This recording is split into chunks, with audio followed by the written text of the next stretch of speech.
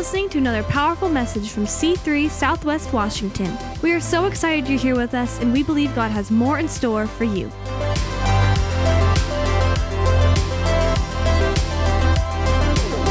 We're going to take a cool turn today in our topic, because the title today is The Kingdom Suffers Violence. And so they're going to bring the scripture up there to the front so that you can see it. Matthew chapter 12, from the days of John the Baptist, this is Jesus speaking.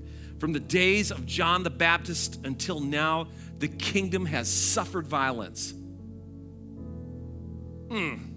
Yeah. And he says, and the violent take it by force. This is not pansy Jesus that the world likes to try to paint a picture of. Jesus was a man, okay? There came a couple times when he flipped over tables and he had no problem calling people out and say, you're a son of the wicked one. He's not walking around real soft and polite with sandals on and trying not to get footprints anyplace. He's the Son of God, a man come down from heaven to earth. God in the flesh to establish and invite people into the kingdom of heaven that has existed for all of eternity, that has suffered violence. That phrase, suffered violence, is forceful behavior intended to hurt, damage, or kill someone or something. This kingdom has been attacked over and over and over and over. Its citizens, its inhabitants, its thought process, its ideology, its governance. Everything about the kingdom has been under attack. And you're going to see it up and close in the book of Genesis, but you're going to be able to see it also as you look over at this part of your life. You're going to be able to see it happening in your life. So let's pray. Father, I thank you for the opportunity to jump into the Word. What a great day. Any day we get into the Word is awesome. Lord, I'm reminded that hundreds and hundreds of years ago, nobody had a copy of the Bible. And then through man's invention and his amazing giftings that you've given people, the printing press showed up. And then only churches and only priests had copies.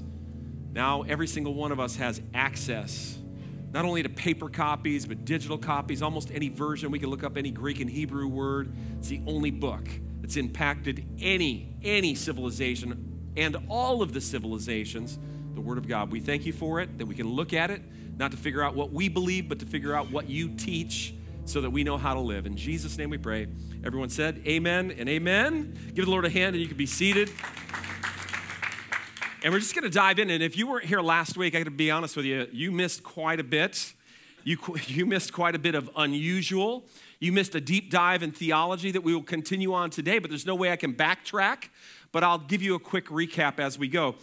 We talked last week about the fact that although there are many, many kingdoms from time past to time future, there really is only two kingdoms. And the two kingdoms consist of the kingdom of heaven, and then there is the kingdom of the world, the kingdoms of this world.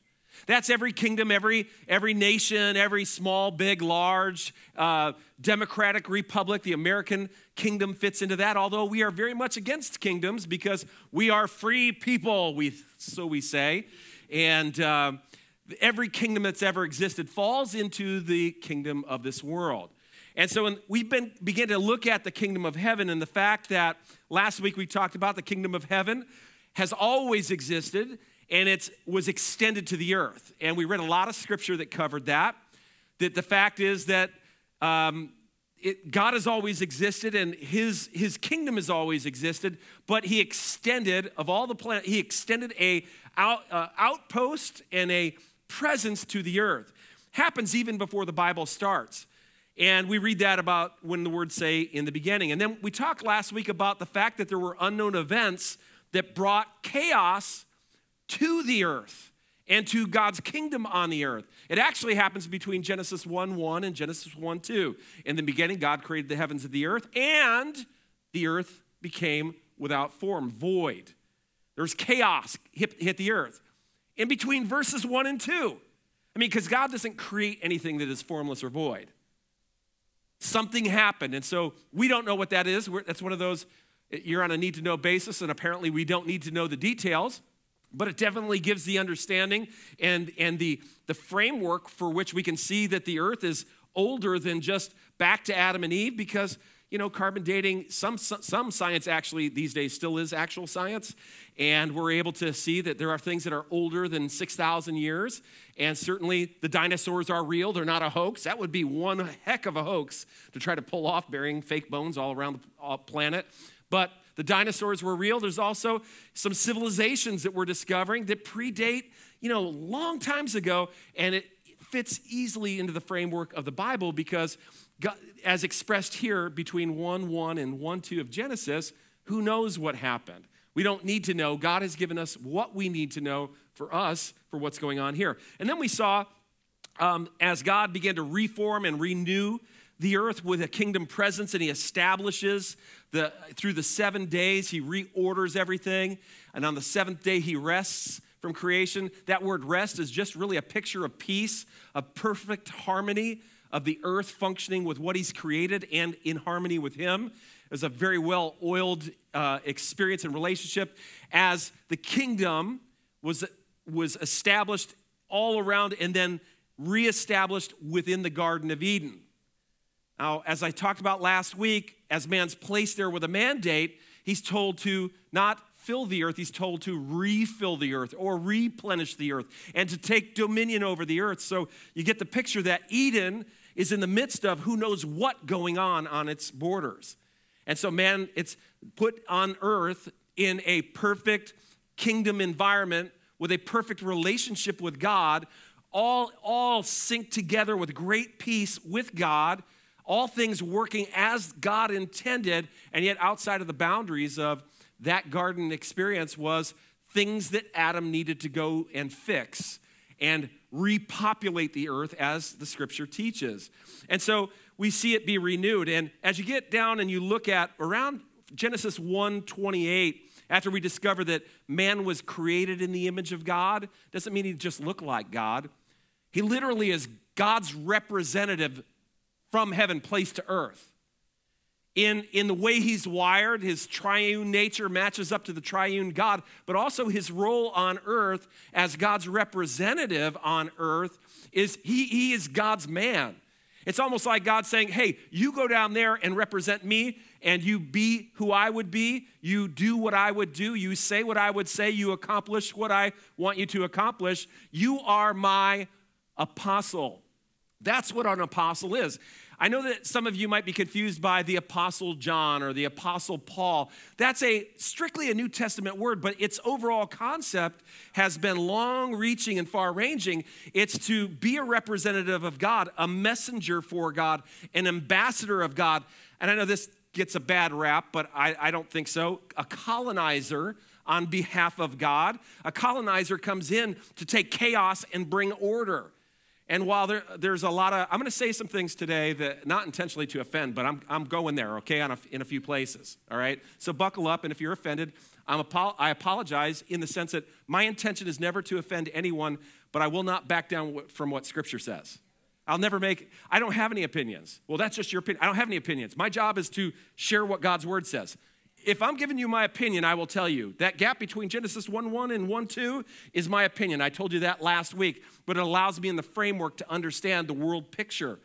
The fact that man was to be a colonizer is biblical. There was chaos, and he was come down to make order. He was told to subdue the earth.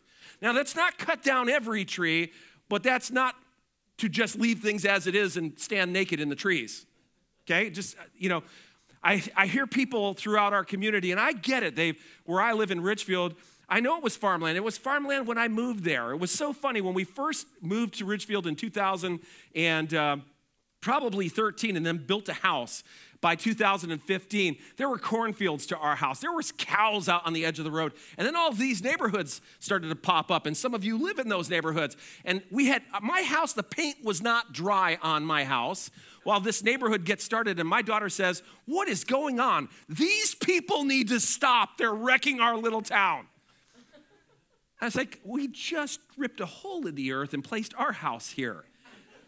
And I've heard my neighbors back then complain about that. Sorry to pick on you, Val. She's moving downtown. Those houses have been there for quite a while.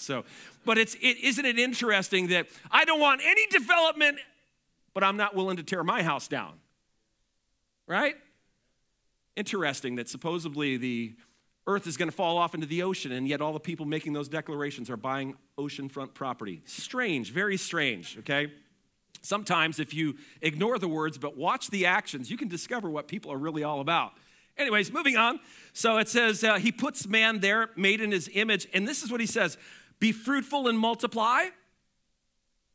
I'm going to hit that today. And fill. Actually, it's replenish is the original root word. Refill. That tells you there was something before this. Refill, replenish the earth, subdue it. In other words, take control of it. Right now it's in disorder.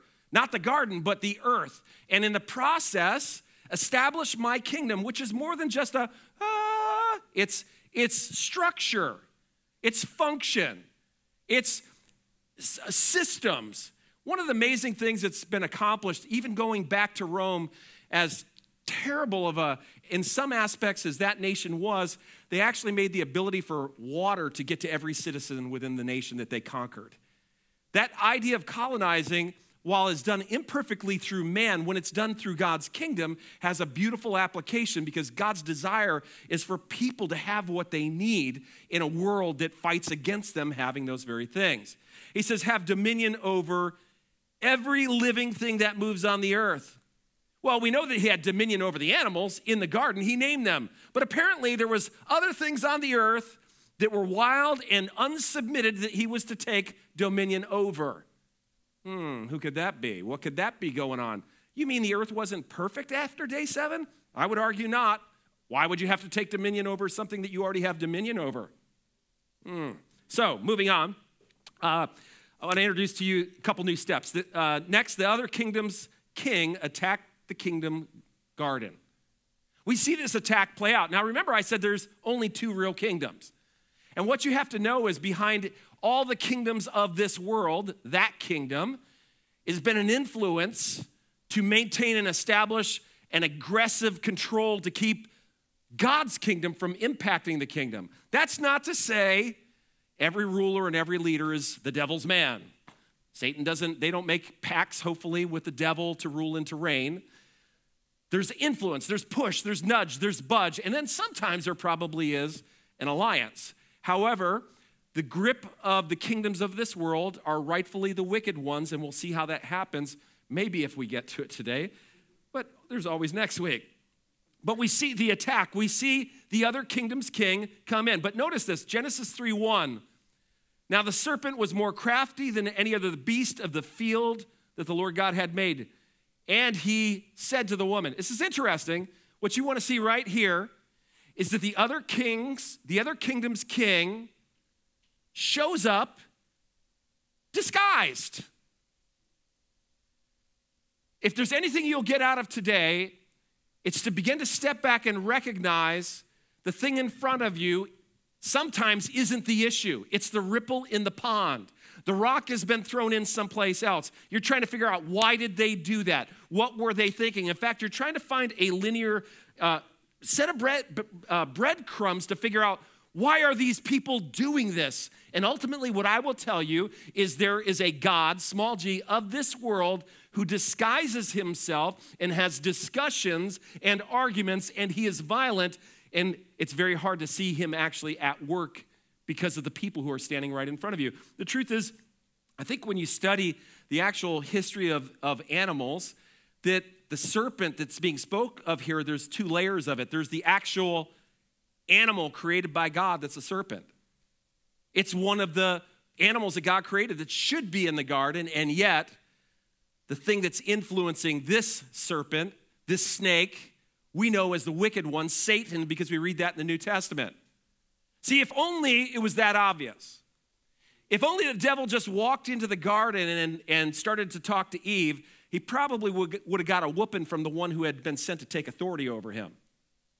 In fact, if it was so obvious to you what was actually going on, you would rise up and you would take authority. But because it comes in the form of your boss maybe who controls your paycheck, or it comes in the form of somebody who's threatened you, if you don't do what I say, I'm going to reveal a secret. And we think the problem is the person standing right in front of us, or it's our lack of resources. We're so focused on trying to deal with that, survive that, fix that we fail to see that this is just the disguise of one who has come to do kingdom damage to your life.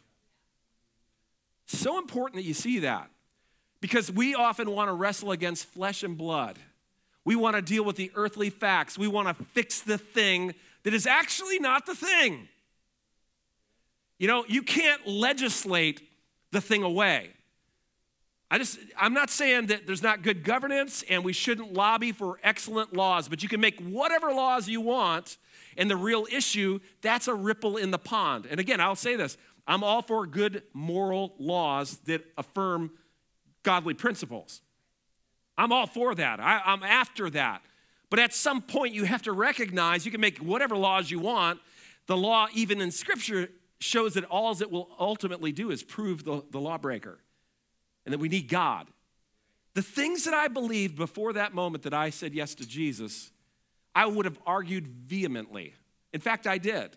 I had an argument with my parents about marriage. Why would I get married? Why would I be with just one person? Why would I not live with them? Why would I not try this out for a few years, to see if we're compatible? And all those make total sense on a natural plane. And yet, 5 seconds after I said yes to Jesus, I didn't hear a sermon about it. It suddenly made sense because now I had a kingdom view. And I'll explain even that topic here. And let me say this. If you walk into this place and everything doesn't line up with Scripture or the kingdom principles, we love you. We're glad to see you. We embrace you. We'll help you in the journey. However, no, we won't celebrate bad behavior. We will love a person who is still participating in bad behavior, but if it's in Scripture, it's in Scripture. Anybody here you've ever sinned? Anybody here you've ever lied? Some of you right now. Anybody you've ever lied? You know the excuse, I was just born that way? That's true, but it's not an excuse. We were all born sinners, and my sin is different than yours. I was born that way is no excuse for any type of sinful behavior. I don't care what it is. I had a guy this week that I was doing some coaching with, and he talks in a way that pretty much comes across, I'm a genius and all of you little people are morons. And in the dialogue with him, he was wanting to get to the next level in his career. And as I was addressing this, I said, hey, one thing I would challenge you on is the way that you talk to people. For example, what you just said. I mean, we don't have to go back to yesterday. We could just take what you just said, okay? And how you said it and the tone. And he said, I just talk that way. I said, oh, well, that needs to change. He said, talk to my wife. She's been trying to change that for 30 years. How's that going? And I looked at him. I said, okay. Here's the deal. If you're a fence builder, but you just build fences crooked, how's that going to work for you? Because we need to build straight fences, right? Okay? And a man can fix that if he's willing. And I'm telling you that if you don't change the way that you talk, or I just talk that way, you need to address it and fix it because it's a crooked fence that's not going to make you much money. I tell you, there are more people that could get promotions at work just by recognizing their attitude.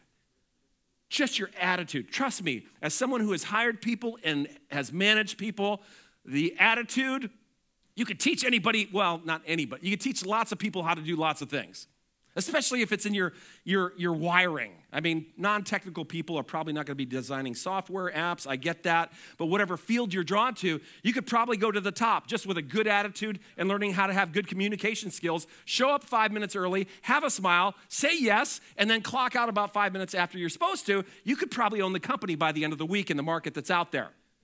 I know a company that they put out, I'm going to go down the business trail just for a second, okay? But this is about this. I know a company that had 12 people fill out applications. They contacted all 12 of them to do an interview. Only 6 responded. Out of the 6 who said, yes, I will take a phone interview, only 3 picked up their phone.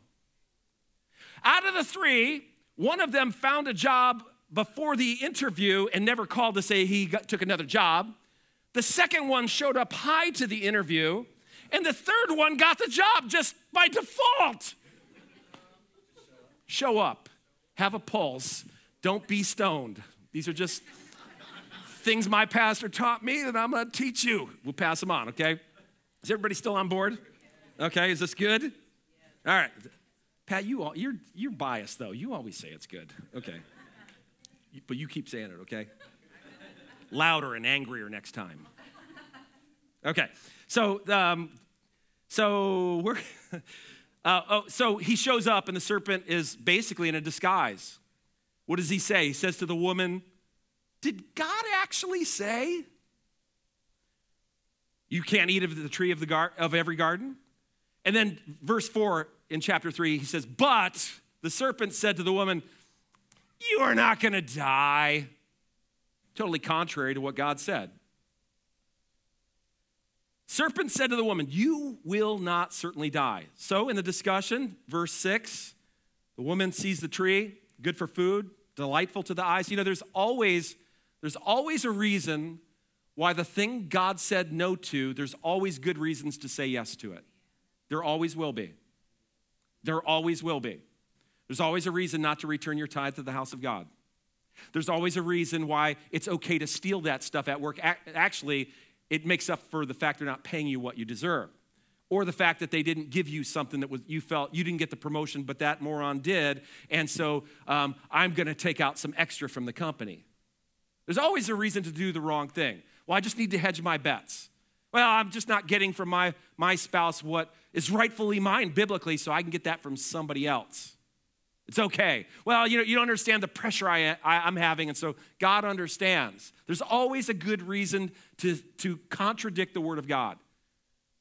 But it's always an attack on something much bigger.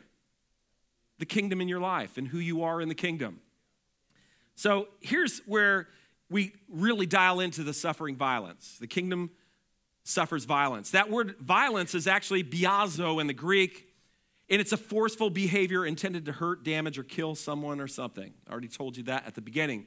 But I want you to keep that in your view, because if you think that what happened in the garden was child pranks and a little bit of trickery in the afternoon, it was a vicious, violent attack. Sometimes we don't know how vicious the attack is. Violent. Especially if we don't understand the depth of the value we hold in our hands that's trying to be ripped out of our hands. And so 2 Corinthians chapter 11, now this is the New Testament, and we discover here that it's actually, it's the serpent, but it's really the devil who's doing the talking. It says the serpent, he was disguised, deceived Eve by his cunning. New Testament uses that phrase, but we don't have an English word to really draw the picture of the skill set of this cunning one. How skillful is he? It's a double-phrased Greek, or double-worded, two Greek words. Okay, speak English. Why are you trying to talk about Greek if you can't get English? Two words that actually make up this word cunning, and it's the idea of an artist. We're not talking about a novice. We're talking about high-level art. The art. I mean, this is top tier, so to be, your people trying to bid on the highest piece of art. It's magnificent. No matter how bad it is, it's art. So it's the word art, and it's also the art of doing something with a high level of craftiness and skill. So it's not just the art of the attack, but it's the skillfulness of the attack. It is full on a master craftsman at work, and that is who Satan is. That's why the Bible says, do not be deceived, because he's a master of deception. All of us will watch some magician do a trick, and we know he's not actually doing what we're seeing, and we're trying to figure out how is he doing that. But very rarely when something stands before us that we should know is his work, very rarely do we spend the time to try to see behind the work to see the source of the work. And ultimately, Eve missed this. There was one in the garden who was introducing for the very first time a foul smell that was contradictory to the things of God. This is the first time in the garden anything out of rhythm with the kingdom shows up, and it is subtle. The Bible says in 2 Corinthians 11, this is fascinating, and no wonder. For even Satan disguises, that's to change your appearance. Why would he need a disguise? Because if it wasn't for the disguise, you would know. I mean, if the bad guy shows up on your step and says, I'm going to break in, I'm the bad guy, get ready, here I come. He disguises himself. I've watched it. They pretend to be UPS guys knocking on the door, targeting seniors. knowing that they get that door open, they're in. 3-4 guys show up and overrun the house. It's a disguise. It's evil. And there's something much greater here than just one residence and some UPS delivery. This, in this case, is for all of the marbles of kingdom presence on the earth. And for someone sent as an apostle to have a specific function on the earth for the kingdom, to be robbed of their God-given destiny. Some of what's happened to you in your life is to rob you of your God-given destiny, your purpose on this earth. But thank God, Jesus came to bring us back in within reach of the kingdom. He said, if I cast out demons by the finger of God, it is true that the kingdom of God has come near you. That means it's all back in play for believers as we step back in. Notice, he not only disguises himself, but he disguises himself as an angel of light. And what I thought was so fascinating, that word light doesn't mean like boom, a beacon. It's the idea that he's actually, the disguise he uses to make it seem like this, what's happening is actually somehow in a proper way connected to God. Because that word light is about paying homage to God. Fascinating how many times we get suckered into stuff thinking it's God. God, if this wasn't meant to be, you wouldn't be allowing this to happen. I prayed for you to send someone. This must be your answer. It doesn't look like, it doesn't line up. In fact, it doesn't line up in any way, shape, or form. But if I cram it into the form, God, it must be connected to you. Not every opportunity is God. Not every job offer. In fact, I've watched people leave perfectly good jobs for more money, but it's pulled them out of their home church, away from family, away from covering, and they find themselves in a spiritual wilderness making a lot of money, but having no covering. And they're like a single lamb out there in the field for all the wolves. This okay? Okay. Notice also that after 2 Corinthians there, 11:3, after he deceives Eve, the Bible reveals that this is his way of attacking. This is his violent act. It's deception. In fact, Revelation 12:9 says he's the deceiver of the whole world. There's a group of people in the world today. This is not, what do they call that? Conspiracy. There's an actual group who gathers regularly to determine the fate of the world. You understand that. And they try to have influence in the nations. And almost every one of their principles is contrary to everything mentioned in Genesis 1, 2, and 3. They don't have just a different idea. That's the camouflage. Behind the idea is the true thing that's happening. Instead of a serpent, it's a group of very influential, wealthy people trying to establish themselves as the authority of the nations. In fact, it goes on to say in Revelation 23 that he is the deceiver of what? The nations. Crazy. I knew the devil was involved with politics. Moving on, okay. Okay, this is a little bit of a long quote from a not very famous theologian, but you do know him.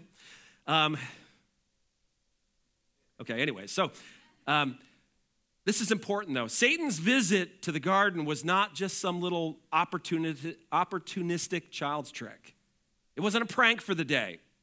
Satan's visit was an intensely violent attack. Again, it's that forceful behavior intended to hurt, damage, or kill someone or something.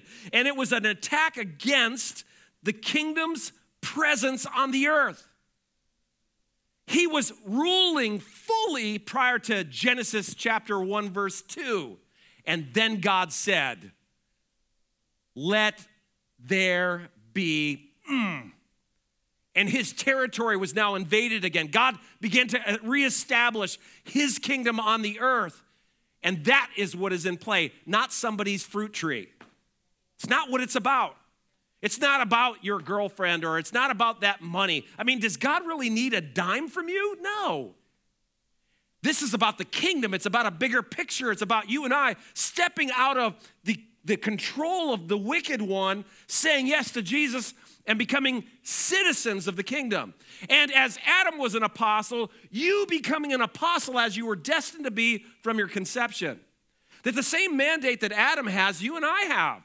that we are to multiply, to fill the earth, to take dominion over every creeping thing, and to establish his kingdom here on earth. We are apostles, every single one of us in here. And we think we're just trying to balance our checkbook. No, sir.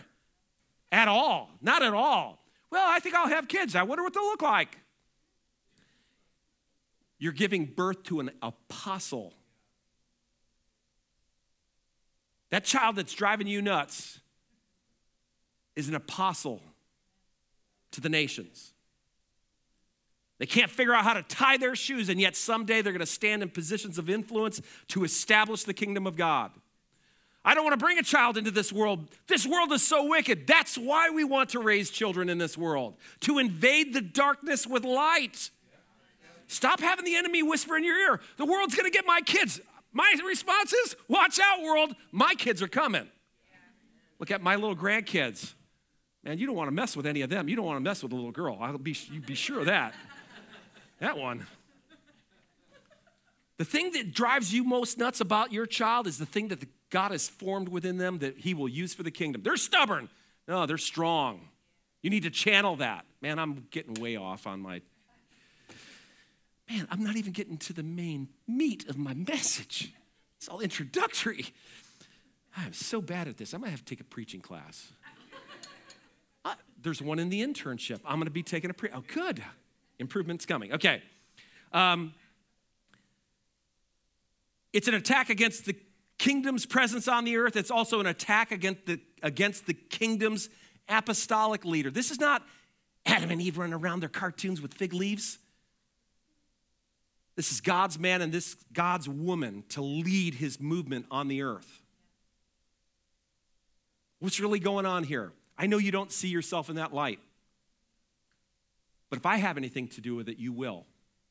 If I have anything to do with it, you'll look in the mirror after you've said yes to Jesus and say, I'm looking at a man of God, called by God to do great things on God's behalf. I'm not perfect, but I'm being perfected. I'm being filled with his spirit. I am facing struggles, but he will empower me to win in his name.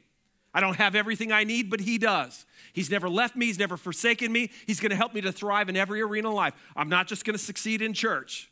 That's not the goal. I'm going to succeed in the marketplace. I'm going to succeed in my business. I am going to succeed in raising this child who has been difficult. I am going to succeed in my marriage. I don't care what the past says. I'm now in the kingdom, and the kingdom says to rise up, to replenish, to subdue the earth, to take dominion, to take your rightful place, literally on the throne of the life God has given you. That's it. You are an apostle, but you're under attack. And as you take a look at this, you begin to see what's really at play. Not just getting you to mess up a little bit, but it's to tear down an apostle meant to thrive in a garden. The garden called your life. It's an attack against not only the apostolic leader, who is the representative, messenger, ambassador, colonizer, king by proxy, but against a kingdom citizen. All of the kingdom citizens. You know, if you can get Eve, you're going to get her children. As goes the leader, so goes the followers. Man, you know what? I understand this. I mean, there's a target on me. Not that I'm any more important, but if you can get the leader, then you got access to the group. That's just how it goes. I mean, if I don't read the Word of God, if I don't have the presence of God in my life, you could certainly you could still experience that, but why would you be here? I mean, if there's false doctrine in my life, it's going to bleed onto your life. If there's immorality in my life, even though you can't see it, it will bleed onto you.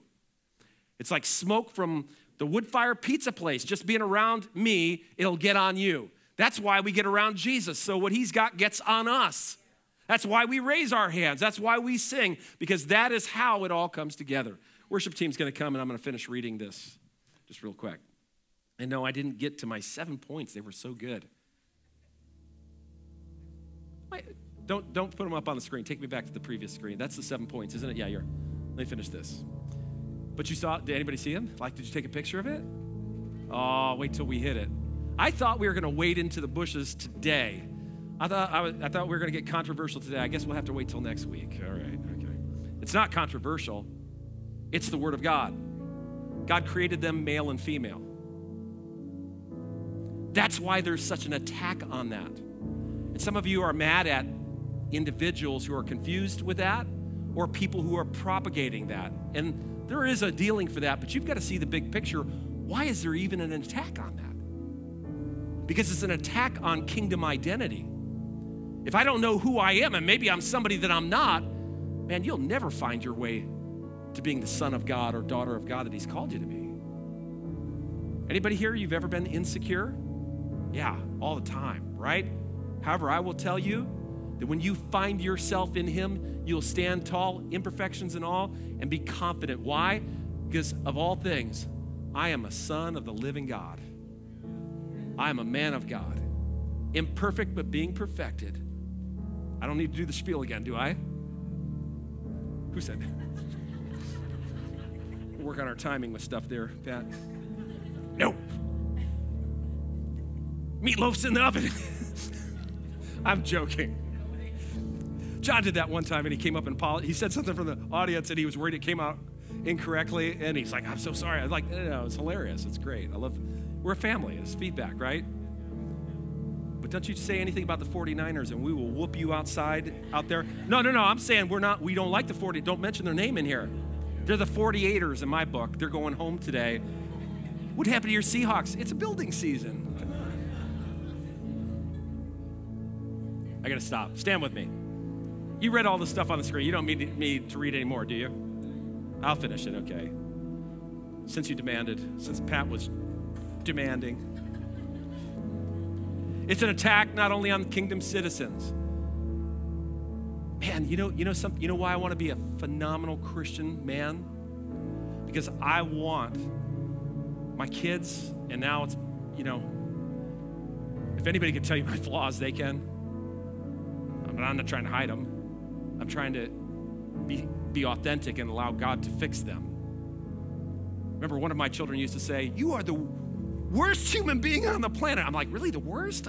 The worst? That's true, you're homeschooled. You don't know anybody else but us. Okay, so I get it.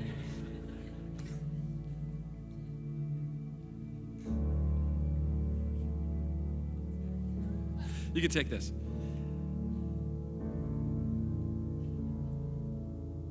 I want to be the best I can be to inspire my children, my grandchildren, to inspire you, not as your pastor, but as a brother in Christ.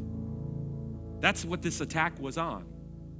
We can break down the image bearer and reduce the strength of image. We can lower the watermark.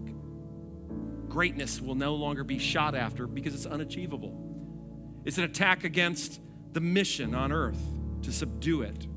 It's an attack on having dominion over every living thing, including Satan. Some of you've been kicked around by Satan so much you think that that's a part of the journey. It is not. Trials come, and we overcome them. Well, I can glorify God while I'm suffering. Yes, but a lifetime of suffering it can happen, and if that's, I just know that most of what we would call suffering can be overcome for most of us. It's an attack on taking dominion over every living thing, Satan, that moves on the earth, not just within Eden, but all over the earth. And ultimately, it's an attack against the king himself. It's the same violent attack, and you are Adam. You are Adam. This is an attack against you. You hold the exact same position in this world. It's an attack on the kingdom being built on the ground that you stand on. It's time to rise up and stop fighting the ripples that hit the shore and go to the source, what's behind the disguise, and deal with it then first. God will help you to do that, okay? If you've yet to say yes to following Jesus, I'd recommend that you strongly urge, highly encourage. Let me just make a suggestion. This is valuable. It'll be earthly, tremendous value, but you're going to find eternal value because all of us will stand someday before God, guilty of sin, and yet Jesus came to pay for our sin. So either Jesus can pay for your sin on the cross, and it's already done, or you can pay for your sin eternally. It's your choice. I would strongly recommend to you to let the one who loves you and can pay your way say yes to Jesus. And you can do that right in your seat this morning. You can just say, Jesus, I don't know all what I'm asking, but I will follow you. That's all you have to say. Just make up your mind. I'm going to follow you, and you're going to help me figure it out, okay? Let me pray for you. You don't have to bow your head or close your eyes. Lord, I look at some great people that I know, friends that I've gone on vacation with, got calls of reference for jobs, told them if they didn't hire you, they were crazy. Got friends in this place I've done business with that help lead the church, some people I don't know in the room, looking at some people who are phenomenal business people who are models in the house of God, people who are got a great destiny ahead of them, remarkable trophies in the house. But I don't have time to name every single one of them. People who are fighting, taking ground, people who are doing some right things. God's blessing them. People who are fighting even when everything looks bleak. God, we say yes to you. Today, I say fresh today, I will follow you. Come what may, though all forsake you, I will follow. How can I not? You've been so good.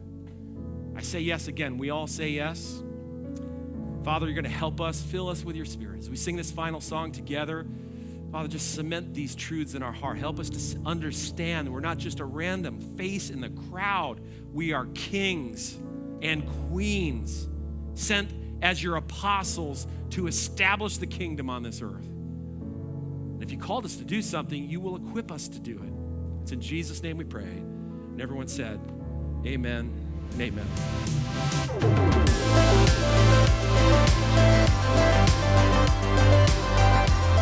Thanks for being with us today. Be sure to like and subscribe and visit us at c3swwa.com for more information about our church.